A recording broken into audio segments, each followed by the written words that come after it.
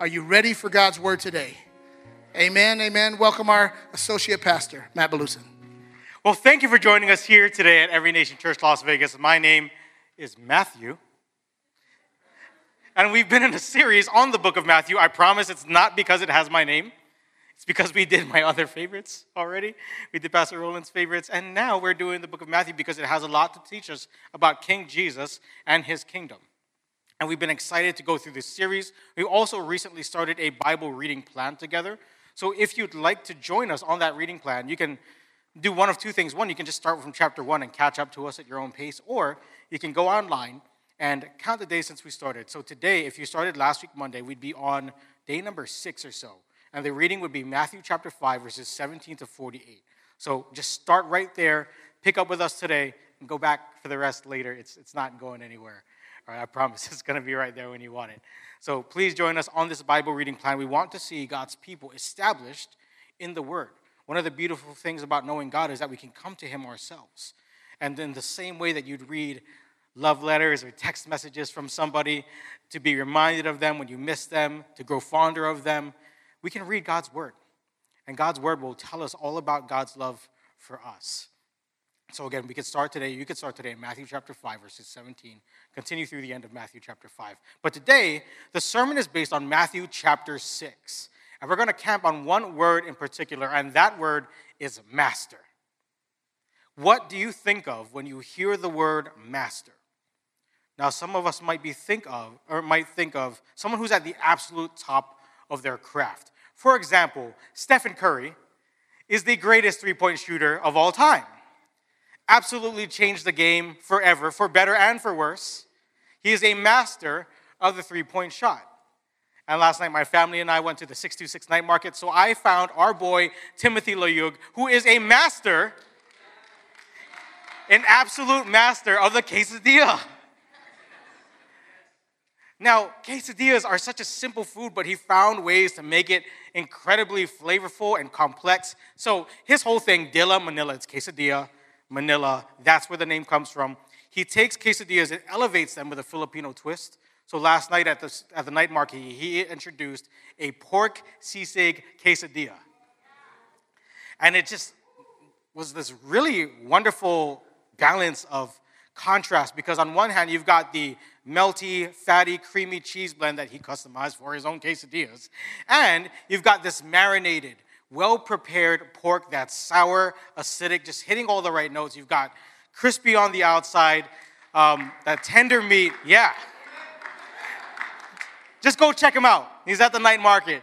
All right, he's probably getting ready for it right now because he's been here for the last few weeks. Shout out to Tim and shout out to Dilla Manila. He's a master, right? A master can also be someone who has mastered a lot of skills and they have a lot of knowledge and expertise, but they pass that knowledge on to the next generation, such as Master Yoda, passing down his knowledge to Luke Skywalker. Do or do not. There is no try. Like, that's something you live by. That's almost Bible, Book of Hesitations. Chapter 5, verse Yoda. There's Master Splinter, right? If Master Splinter teaches me karate and then feeds me pizza, I will follow this master anywhere he goes. And of course, there is the master and servant relationship, or unfortunately, the master and slave relationship.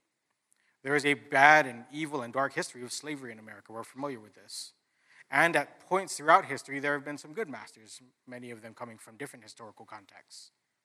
But all of these types of masters that we think of have something in common. And that's if they tell you to do something, you'd be compelled to do it. If Stephen Curry walked onto a basketball court and saw me shooting hoops with Jerica and sees her beating me at horse, he's going to tell me to fix my shot, and I'd be compelled to listen to Steph Curry.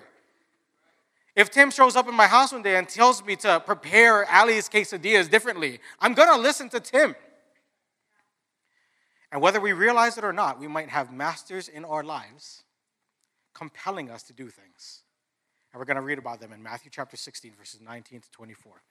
Here's what this passage says. Do not lay up for yourselves treasures on earth, where moth and rust destroy and where thieves break in and steal. But lay up for yourselves treasures in heaven, where neither moth nor rust destroys and where thieves do not break in and steal. For where your treasure is, there your heart will be also. Verse 22, the eye is the lamp of the body. So if your eye is healthy, your whole body will be full of light. But if your eye is bad, your whole body will be full of darkness. If then the light in you is darkness, how great is the darkness? Verse 24, no one can serve two masters. For either he will hate the one and love the other, or he will be devoted to the one and despise the other. You cannot serve God and money. And some of you can take a deep breath. The sermon is not about money. It can also be about self-image, or it could be about ambition or our emotions. It could be about approval from people. It could be about so many different things. It will be about Jesus. And the reason why it can be any of these things is that any of these things can grow and become like a little master in our lives. And you might think to yourself, well, that's silly to think that something like money could be my master. Or you may think, I don't have a master. Or you may think like that old poem Invictus, I am the master of my fate, the captain of my soul. Or maybe you're a Frank Sinatra fan, and you say to yourself, well, the record shows that I took the blows, and I did it. That's what most of America thinks. Or you may think to yourself, God is my master. Praise God for you good Christian people. Thank you for coming to church today. Those of you who are so saved that you don't need a blanket because Jesus is your comforter. Right, so we have different ideas of what it means to have a master, different opinions on it, but I think we can all agree that everyone is motivated by something.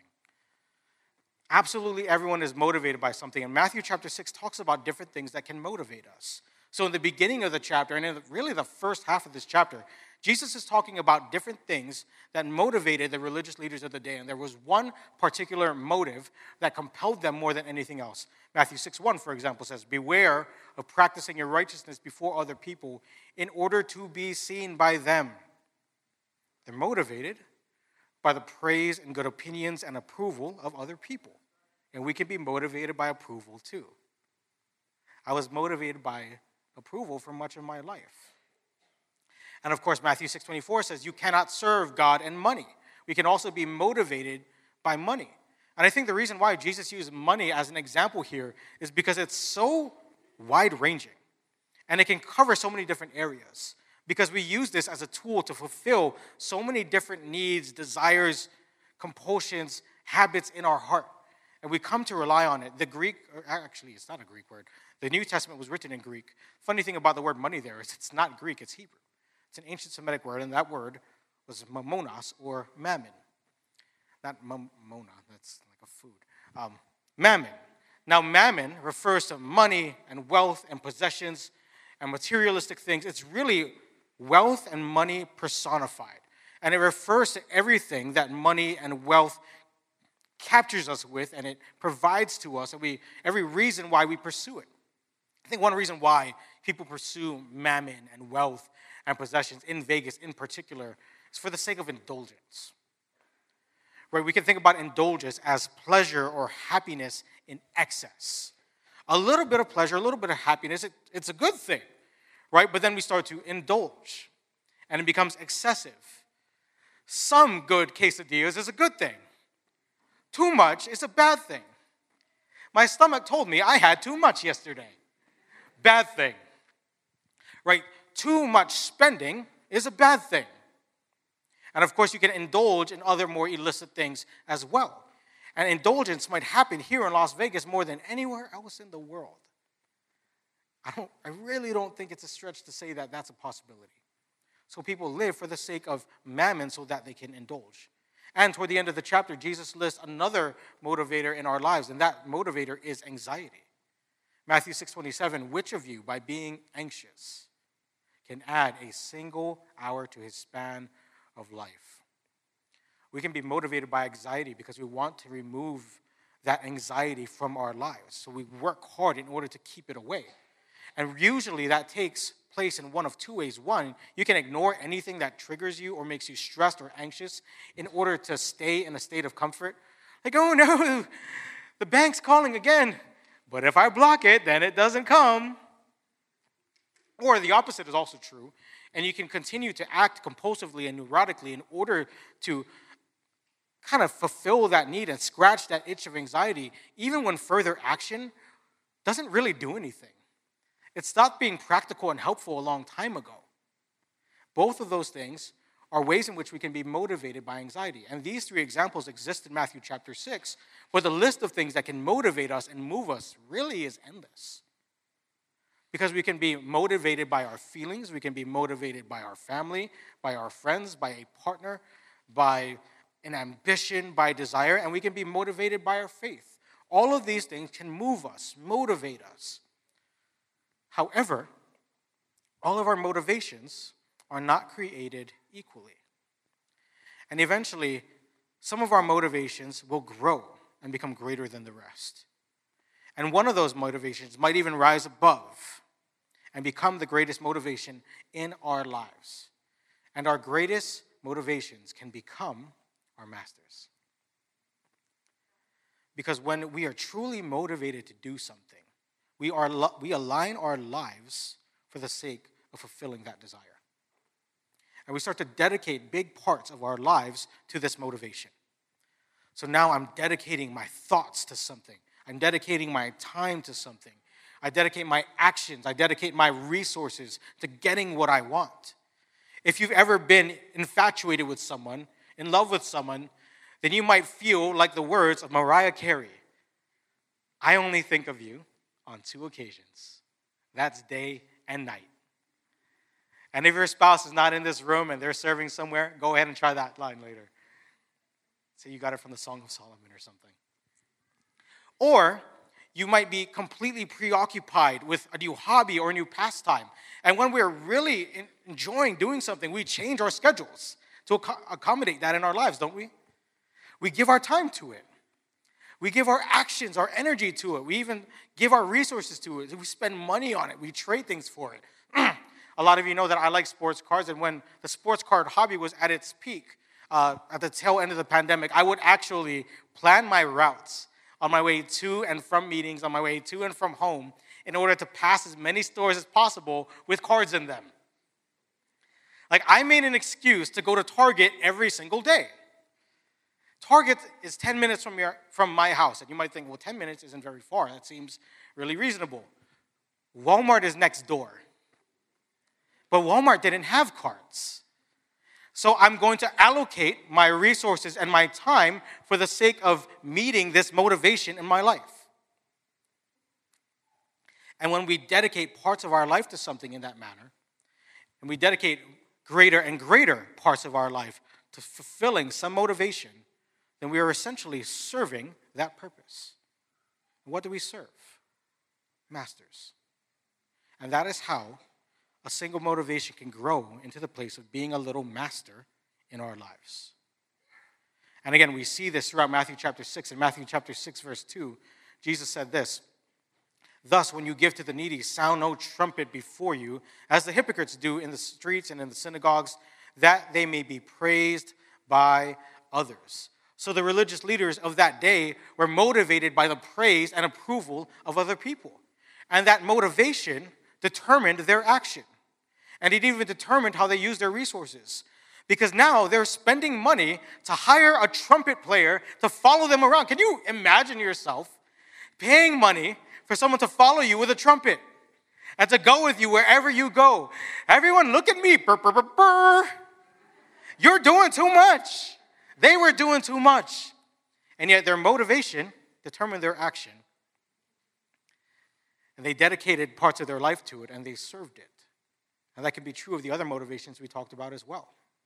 If we are motivated for the sake of money or mammon, then we will dedicate our time and our energy and our thoughts and our emotions to the pursuit of money.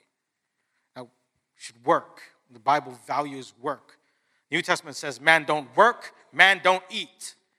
And I like to eat, therefore I work. Say work, work, work, work, work. Thank you for like the 2 people who are on board with this. All right, so we should work, but sometimes we start giving things we don't have, time and energy we don't have. We take it from other things. We give it to work, taking what we don't have to really receive what we don't need. Serving money. Sometimes if we serve indulgence, we don't care how much it costs us or our family or our faith, as long as we feel pleasure and have fun. That's what it's like to be mastered by indulgence. You trade your long-term well-being for your short-term enjoyment and pleasure. It's not worth it. We can be mastered by our anxiety. And again, that happens in one of two ways. One, you can continue to run away from your problems and hide from the things that are best for you and things that need to be taken care of and done in your life for the sake of maintaining short-term comfort. Meanwhile, real things are piling up in the background, and we just shut our eyes and act like it isn't there. Or we can continue to act in compulsion and check our email statements and check our emails and check our bank statements over and over and over again. It didn't change in the last week. It didn't change in the last 5 minutes. But we do it again and again and again because the anxiety is there in our mind and we want to do something about it. And every time it drives us to do something that's essentially useless, we're being mastered by it. And we need to identify these masters in our lives because the wrong master can lead to disaster. The wrong master can lead to disaster. Matthew 6:19. Here's what Jesus said: do not lay up for yourselves treasures on earth where moth and rust destroy and where thieves break in and steal. The very nature of these things that motivate us, these little masters that take up large parts of our lives, they are temporary and limited by nature. And that's why when we go to them to find ultimate satisfaction, it isn't long before we need it again. Because it's not meant to meet our needs. It can't. It can't do that. And many of these things also exist outside of our control. So if we have bought a wonderful house, and please by all means do so, we can't control if a windstorm uproots a tree and throws it through the garage. We can't control if the great car that we've worked for and that we are motivated by and it has mastered us to an extent, we can't control if somebody blows through a red light and hits us. I'm familiar. Trust me, it happens. And so these little masters that we live for leave us empty-handed and broken. And then we crawl back for more. And they leave us unfulfilled and broken and empty again. These motivations, these little masters, they are unworthy of that place in our lives. Only Jesus is worthy of being the master in our lives. The title for this series is the book of Matthew, but the tagline is very telling, and it's the King and his kingdom. The book of Matthew focuses on teaching us about Jesus as King and the kingdom of God. And one thing that's often said about the kingdom of God is that it's an upside-down kingdom. What's that mean? When we live in the kingdom of God, we live in a way that is upside down or contrary to the way of the world. We live in a way that is counterintuitive to that which we have become used to doing. And we are used to living for ourselves. We're used to living to fulfill our own desires. But in God's upside-down kingdom, you find greater fulfillment when you live for someone else. We find greater fulfillment and greater joy and greater provision and greater hope, not when we live for ourselves, but when we live for Jesus. And what makes Jesus so worthy? It's the fact that he fulfills every need that we need, and he surpasses all of our understanding, and he provides everything that our little masters promise us and can't provide. Matthew 6:4b says, your Father who sees in secret will reward you. When we do the right things for the right reason, God rewards us. And anything that our little motivations promise to fulfill, God can give us in full. When I live for the approval of other people, it only fills my tank in part. But when I live for God and I remember that I'm already loved by God, fully and completely, then it fills me to the full. Right? When I live to provide for myself or where I'm constantly stressed about my own finances, I can only help my family and provide to an extent. But when I put my trust and faith in God, he can provide for all of my needs. When I live to scratch the itch of anxiety in my life and in my heart, I can only handle that to an extent. But God can give me peace that passes all understanding. Jesus will do in full what any other motivation can only do in part. And when Jesus provides for us in this way and loves us in this way, it's lasting. And nothing in the world can change it or take it away. That's why Matthew 6:20 says, "Lay up for yourselves treasures in heaven, where neither moth nor rust destroy, and where thieves do not break in and steal." And when we realize that this kind of life and fulfillment is waiting for us in Christ, then our focus can change from ourselves to the King and his kingdom. We can move our eyes and we can change what we live for. The verses in Matthew 6:22 and 23 refer to this. It says, "The eye is the lamp of the body. So if your eye is healthy, your whole body will be full of light." Our focus impacts the condition of our souls. So if we look at good things that come from God and his kingdom, then our souls, our hearts, our minds is filled with light and joy and life. And when we focus on things of the world that are perishing, then our souls are filled with darkness. And if you really want to figure out what your focus is, what your master is, then figure out what you're focused on. What takes up the majority of your thoughts? What takes up your time? What do you give your energy to? What do you rely on most for joy? The answer to those questions might reveal the master in your life. And I think if we're honest, sometimes we might find ourselves living for some little master that isn't worthy of that place in our lives. Some lesser motivation that promises to fulfill our needs and just can't do it. And so if we want to change our master, then we need to change our focus. And we need to focus on Jesus again. That's one reason why we want to read through the Bible together as a church family. When we read the Bible, it's like a reminder to focus on Christ. Does anybody here use the reminder app on their phone? Or put reminders on their calendar? Right, I need this stuff. Because if you know me, I'm a little bit forgetful. I'm really forgetful. And so I put different reminders in my phone so I can say, hey, I have a doctor's appointment today. I need to take the car in to be serviced. Oh, maybe I shouldn't hang out with the guys that day. That's my anniversary. It's my daughter's birthday. These reminders tell me what's important and what I should do. And when we go to the Word again and again and again, it reminds us of what's important. It reminds us of who we are and who God is. The Word of God reminds us of what we should do. And most importantly, what Jesus has already done.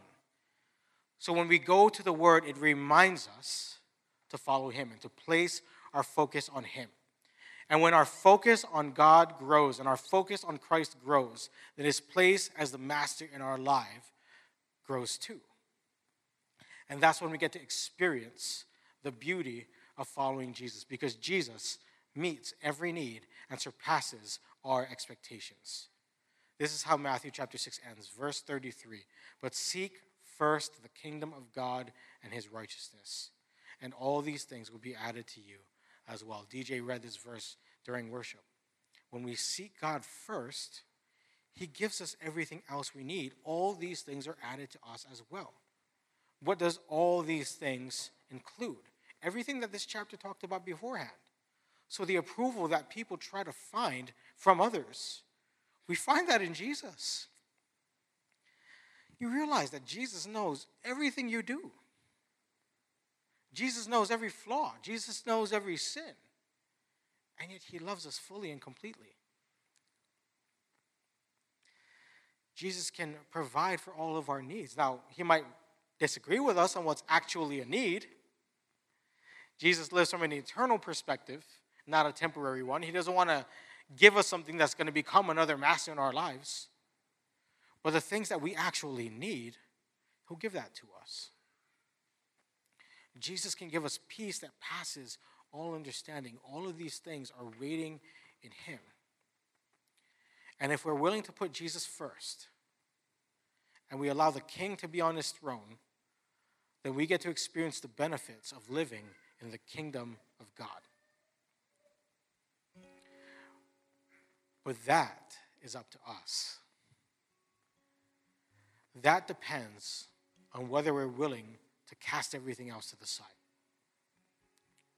To take an honest look at the things that we live for, the things that we're focused on, the reasons why we're focused on them, and say, you know what, I don't need to spend so much time and energy and attention on this issue, because I could never fully satisfy the desire of my own heart. But Jesus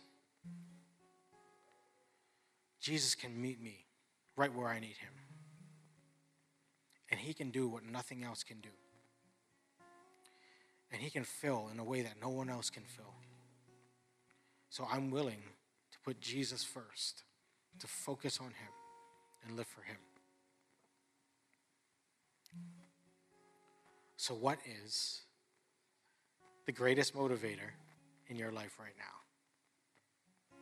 Is it something that can actually satisfy you? Is it something that can actually do what you want it to do? Or is it something that needs to be cast aside so that King Jesus can be the master in your life? And so that as you focus on him, he can meet every need that you have. Let's take a moment and ponder that in prayer. Lord, I pray that in this moment you would help us to see and understand our own motivations.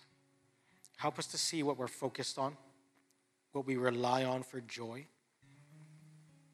what we give our time and thoughts and energy and attention to. And help us to recognize whether or not that one thing has become like a little master that we serve with our lives.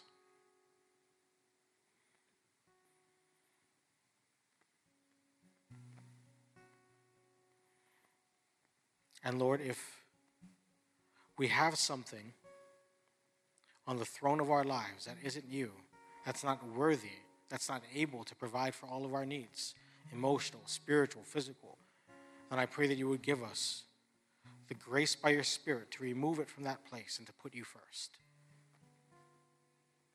To seek first the kingdom of God and all of its righteousness, so that everything else can be added to us as well. And if we can remain in a posture of prayer with heads bowed and eyes closed, you might be here this morning and you've never really knew what it meant to follow Jesus. You don't think you have a relationship with Jesus. But you realize now that you believe in him and that you want to follow him and live his way. If that's you and you want to start that journey today, then on the count of 3, I invite you to raise your hand so we can pray together. 1, 2, 3. Anybody here? Praise God. I see you. I see you. Anybody else? Thank you, Jesus.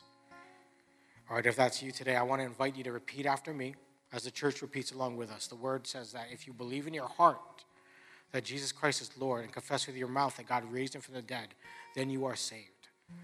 So please repeat after me as the church repeats along too. Say, Father in heaven, thank you for sending Jesus. I believe that he came to earth, that he lived a perfect life, that he died in my place and rose again 3 days later. Help me, Jesus, to follow you, to live for you, to experience the great things you have in store for me. I love you, Jesus. In your name, amen.